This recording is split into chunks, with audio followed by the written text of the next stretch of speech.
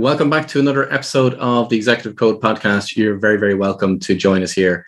And we have more questions that we want to get answered to help you on your journey. If you want to find out more about the Executive Code, head over to www.paulwilliamdavis.com and you find all the links there to our community, to different resources, to different books that have been published. So everything's there within the website. Again, www.paulwilliamdavis.com. So, Nicole, what question have you got for us today?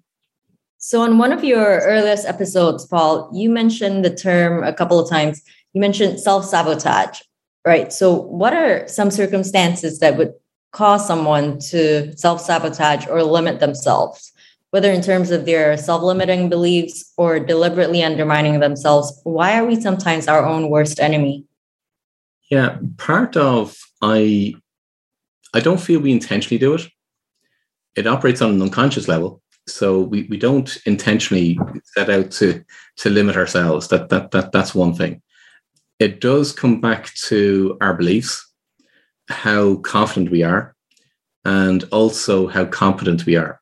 So what I would say in relation to where we perhaps may limit ourselves, it will be under each one of those three headings. So our beliefs, and sort of think of your beliefs as it's what you absolutely believe to be true. So if your beliefs are that you can only achieve a certain level of success, well, then that's what you're going to believe. And therefore, that's the ceiling that you're actually putting on yourself. So it's an unconscious ceiling. The confidence is how confident you are. And the more confidence that you build, well, then the actual more you're actually going to push yourself. And as I said on the previous episode, confidence is made up of skills, knowledge, and experience. Confidence is made up of self-care, self-belief, and self-worth. So when you start working on each one of those three pillars, now you're going to build your confidence. And the more confidence you build, well, then the more you're actually going to push yourself. Competence, on the other hand, is made up of skills, knowledge, and experience. So if you feel that you're not competent in a particular area, well, then it's unlikely that you'll try and do the task or the experience, whatever it is, in that area because you don't feel competent. If you take yourself, Nicole, in relation to, well, you've flown particular types of aircraft, but you haven't perhaps, I don't know, you can answer this one, you probably haven't flown an F-16. So, as in an F-16 fighter jet. So that's a very, very different set of skills. So you may limit yourself from the perspective of, well, okay, no, I don't want to get into that particular jet because of your beliefs, your confidence, and your competence. So the same thing applies for every single individual, whatever it is that they want to achieve. Would it be right that you haven't flown an F-16, Nicole? Yes, that's right. Okay, just checking. Not yet. I wish I have, but no. Yeah. So our beliefs are about what's possible. Now, our beliefs will also keep us within our comfort zone. So it's about what is it that is going to push us outside our comfort zone. Now, when we have an inspired vision of what it is that we want to achieve, and that inspired vision, what I mean by that is it's intrinsic within ourselves that we want to achieve it. We're absolutely driven to achieve it.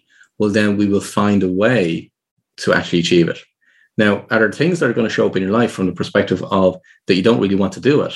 Yeah, of course they are. So take, for example, I don't like recording podcast episodes on my own. I don't like recording video on my own. I don't like doing it. So why would I do something that I don't like doing? However, I found a way around it and I found a way of doing it, meaning hence the reason why I have Nicole with us and join us and asking questions and what she wants to find out more about. So when you're driven to achieve what it is that you want to achieve, you'll find a way to actually get to do it. So you'll push yourself in some respects out of your comfort zone, but you'll find a way to actually achieve it. So it starts with beliefs. Now, where our beliefs come from is our childhood. It's our growing up. It's how it's society. It's whether it be our parents, our schooling, the society that we grew up in. All of those elements feature in how our beliefs are formed. And it's very hard to move somebody. It can be done if you get enough evidence, which is part of the work that we do within the Executive Code community. But when you get enough evidence, now you can start to move people's beliefs from what they currently believe to be absolutely true. So when they start to see the evidence in their life, now they're actually able to take on new beliefs that are more empowering for them to move forward. That's the difference. If you look at from the perspective of there's people that grow up, and because of their circumstances that they grew up in, they make a decision. And that decision is based on whether they want to be the hero or the victim in their life.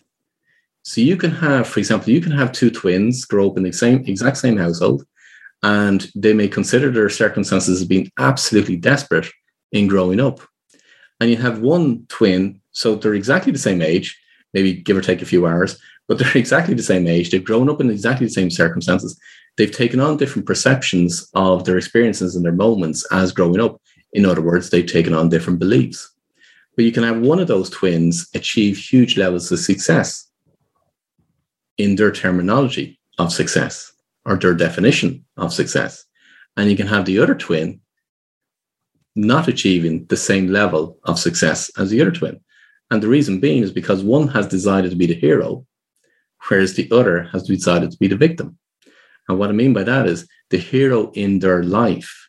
If you go back to the universal law and the law of cause and effect, you are responsible for everything that shows up in your life. You're responsible for everything in your life.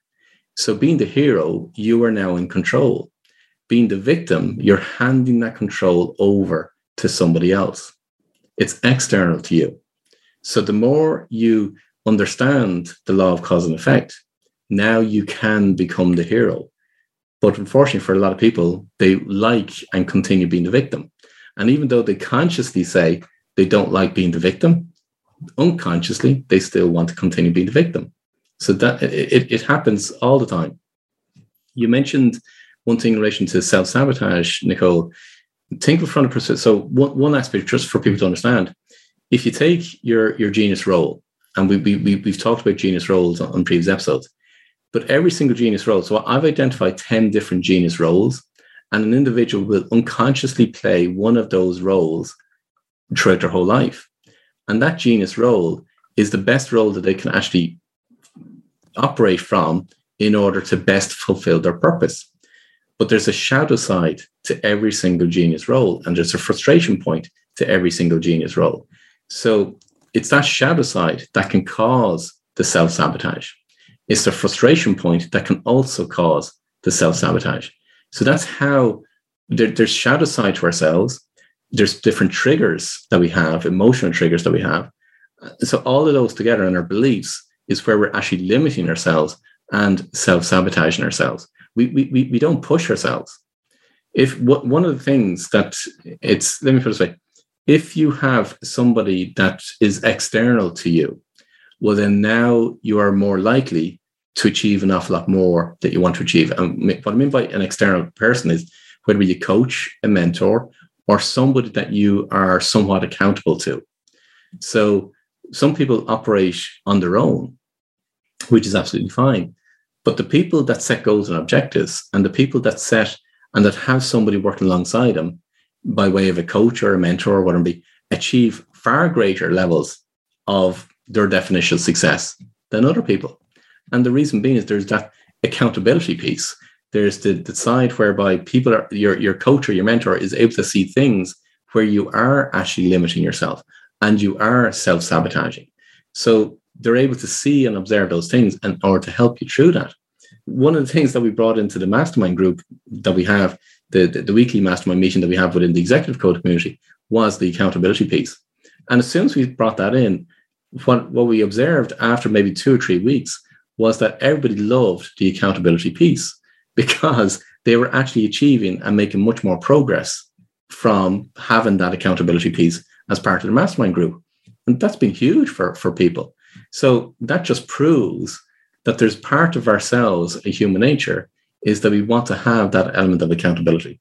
And then that's where we will push ourselves outside the comfort zone and we will achieve much, much higher levels of success that we want to achieve. And some of that, I think, also stems from comparing ourselves to others, right? Yeah. Because if we don't believe that we are good enough, and especially when we see others doing better, or we think we cannot achieve the same levels of success or competence that they have, then that definitely affects our confidence. And also it goes back to realizing that we are limiting ourselves. It's nothing to do with being compared to that person. That person's not, making you feel intentionally making you feel bad about yourself, hopefully, but it's just you. Yeah, perfect question, because I'm so glad you touched that, because it's one of the areas that we covered within the executive lounge. It's about dissolving emotional triggers. And to understand it, when you're comparing yourself to somebody else, you're judging yourself.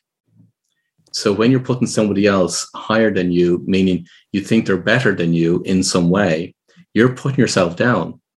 So in effect, what you're doing is you're putting yourself in the pit and you're putting somebody else up on a pedestal. Now, there are other times where you will also put yourself on a pedestal and you'll put other people in a pit. So ultimately what you're doing is you're judging, you're making that comparison, both of yourself and of others. But by doing that, you're moving yourself out of equilibrium. But when you actually realize, okay, so what are the traits within the individual that you're observing in other individuals, whereby that you're looking up to somebody or you're looking down on somebody, when you start to dissolve those triggers, those emotional triggers, because it's those emotional triggers that are setting you back. When you actually get to dissolve those triggers, now they no longer have that trigger, they no longer have that effect on you, and therefore now you're in equilibrium, and now you can move forward and move up to higher levels of success. And it was episode 14, if anyone wants to go back and listen to the difference between competence and confidence, and Paul talking about how the three aspects of building competence and three aspects for building self-confidence. Yeah, perfect. Yeah, brilliant. Yeah.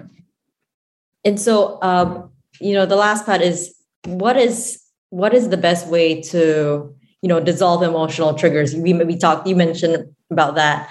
Are there any ways that we can start doing that, like right away? Yeah, join the executive lounge. That's attend the mastermind meeting. That's the fastest way of doing it. The reason being is because we've actually gone through this with the members of the executive lounge, and all the videos are there as well in order to actually dissolve the emotional triggers. But ultimately, what you want to identify, first of all, let's just give it a stepping stone for people. What you want to identify is that if there's somebody that you are looking up to or looking down to, so you're comparing yourself to somebody else and you're getting that trigger, meaning there's something within them that you either dislike or that you like. It depends on what side you're on. Let's just take somebody that you dislike. There's somebody in your life that you perceive that there's something about them that you dislike. That means, therefore, that you're putting yourself up and you're putting them in a pit.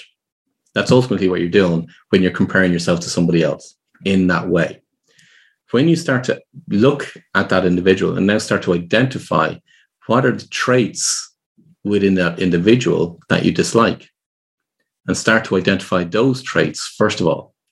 And when you identify those traits, now you got to realize that, first of all, there's over 4,000 traits. To be precise, there's 4,628 traits. But every single human being has every single one of those traits. It's just a case that we haven't identified the traits within ourselves that we see in others that we dislike. And equally, we haven't seen the traits within ourselves. We haven't owned the traits within ourselves that we like or that we dislike in other people. It works on both sides. So there's traits that you'll see in other people that you like, and there's traits that you'll see in other people that you dislike. So when you identify those traits, the ones that you like and the ones that you dislike, that's your first stepping stone, is to identify those. And then we have to bring you through a process of identifying those traits within yourself.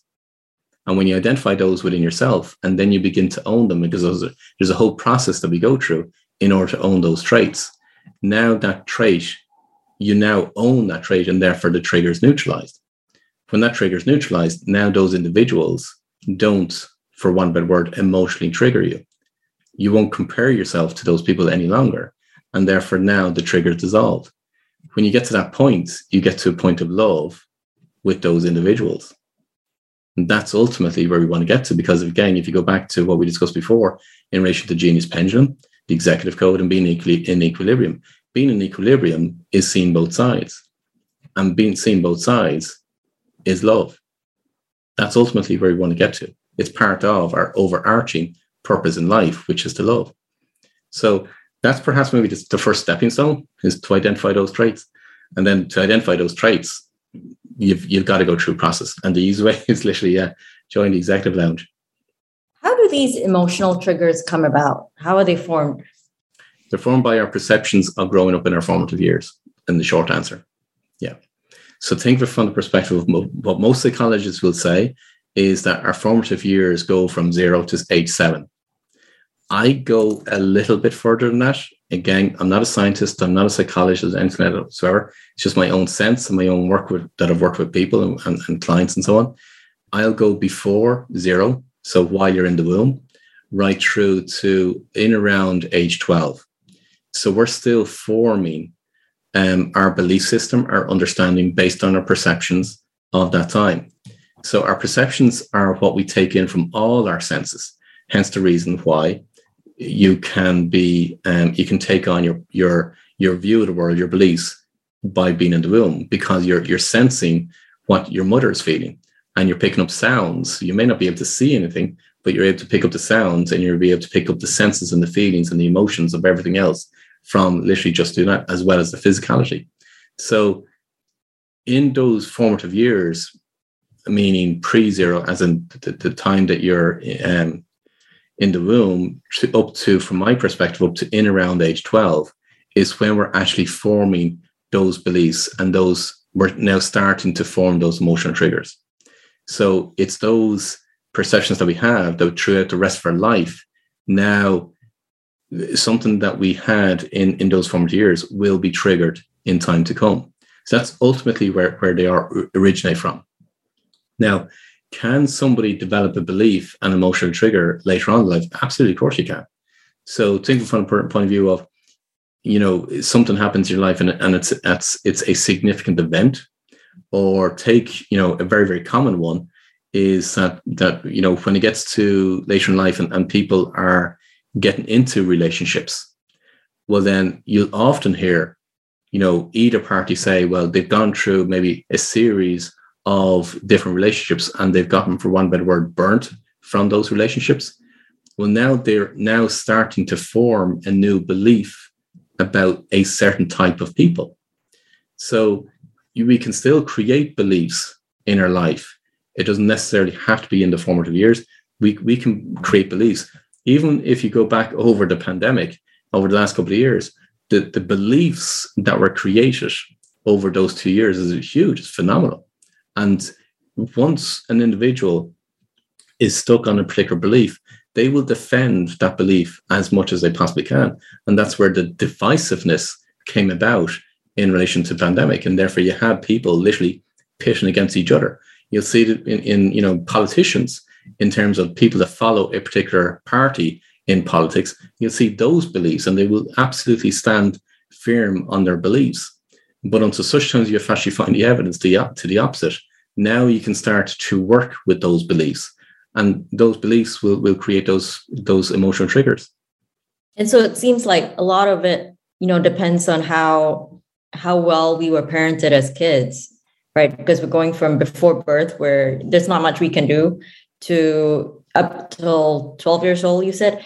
And so I'm sure there are some listeners that are parents. Is there anything that, and this is not a parenting, podcast, but is there anything that parents or people who parent can do to help make that a better environment, to reduce the amount of emotional triggers that a kid, grows up with or ends up having?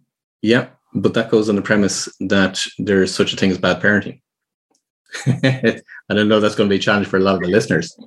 Because some people say, well, no, okay, yeah, of course there's bad parenting and there's good parenting. But the law of duality is there's always both sides. So it gets back to how you perceive your world. So again, if you go back to the example in terms of you can have two twins growing up and they could consider their life as being, hugely harmful or abusive or whatever it might be and so on. yes, it's a perception, but there's always both sides. Law of duality is there's always both sides. There's always positive and negative. There's benefits and drawbacks in every single moment. So it's from that and how you use that in order to propel your life going forward. So that would be my first premise in terms of, I wouldn't look at whether you're being a good parent or a bad parent. It's a case of, no, there's always both sides, and therefore there's benefits and drawbacks to both sides. So that's my first premise, and that's my benchmark from that perspective. Don't get me wrong, is that going to upset an awful lot of people, listeners? Of course it is. But until such times you actually find the research and you go down into it and understand it, well, then now you can actually make a more reasoned approach to it. Now, is that to say that we want to bring our kids up in harmful situations? No, we don't. I don't think the vast majority of human beings intentionally go out to harm anybody else. But if you go back to my first premise or my first, statement in relation to the purpose of life, our purpose of life is to be the genius you that you are, the unique you. It's to experience, to love, and to evolve. So part of that is to love. To love is both sides. So that's where being a parent, you have to have both sides. So sometimes, in some circumstances, you get one parent, as in if it's a dual parentship, you get one parent whereby they're, the hero, and you get the other parent, which they're the victim, meaning that they're the villain. Sorry, not the victim, they're the villain. So you get one parent that's always nice, and you get the other parent that's always mean. So there's always both sides when it comes to kids. But it's ultimately from the perspective of, you don't intentionally go out to harm any other human being. And when you know who you truly are, well, then, of course, you're not going to go out to harm any human being. But if you feel that you're, for one better word, you're being a bad parent because of different things that have gone on, no, there's benefits to the different things that have happened for everybody involved. So, and I know that's really, really tough for a lot of people to listen to and to hear, but until such times you really, really understand it, well, then now you can see how everything is absolutely perfect just the way it is. So the best thing that each of us can do is to focus on dissolving those emotional triggers so that we can move forward. Try not to self-sabotage yourself, limit yourself, and to be able to live out your life fully. It's one of the things. Yeah, it is one of the things. The other thing that would go hand in hand with that is when you know each of the elements of what makes up your true life purpose, and you work with the two of them hand in hand. Yeah, that's when you now can start to reach your full potential. Awesome. Okay, cool. That's great. I hope you enjoyed this particular episode. If you want to find out more information about what we discuss within the Executive Code community, come on over and join us. All the links are on our website. So if you go over to www.paulwilliamdavis.com, you'll find all the links there to our community, to the resources, and everything else that we have available to help you on your journey. And also all the links are within our show notes. If you want to be part of the podcast, come on over, ask the questions, let us know what are the questions you want to get answered. And if you don't want to come onto the podcast yourself, don't worry, you don't need to. You can submit the questions and Nicole will ask them on your behalf. Again, just head over to our website and you'll have the facility there in order to submit those questions, or you can submit the questions within our community itself. But until next time, I wish you every success.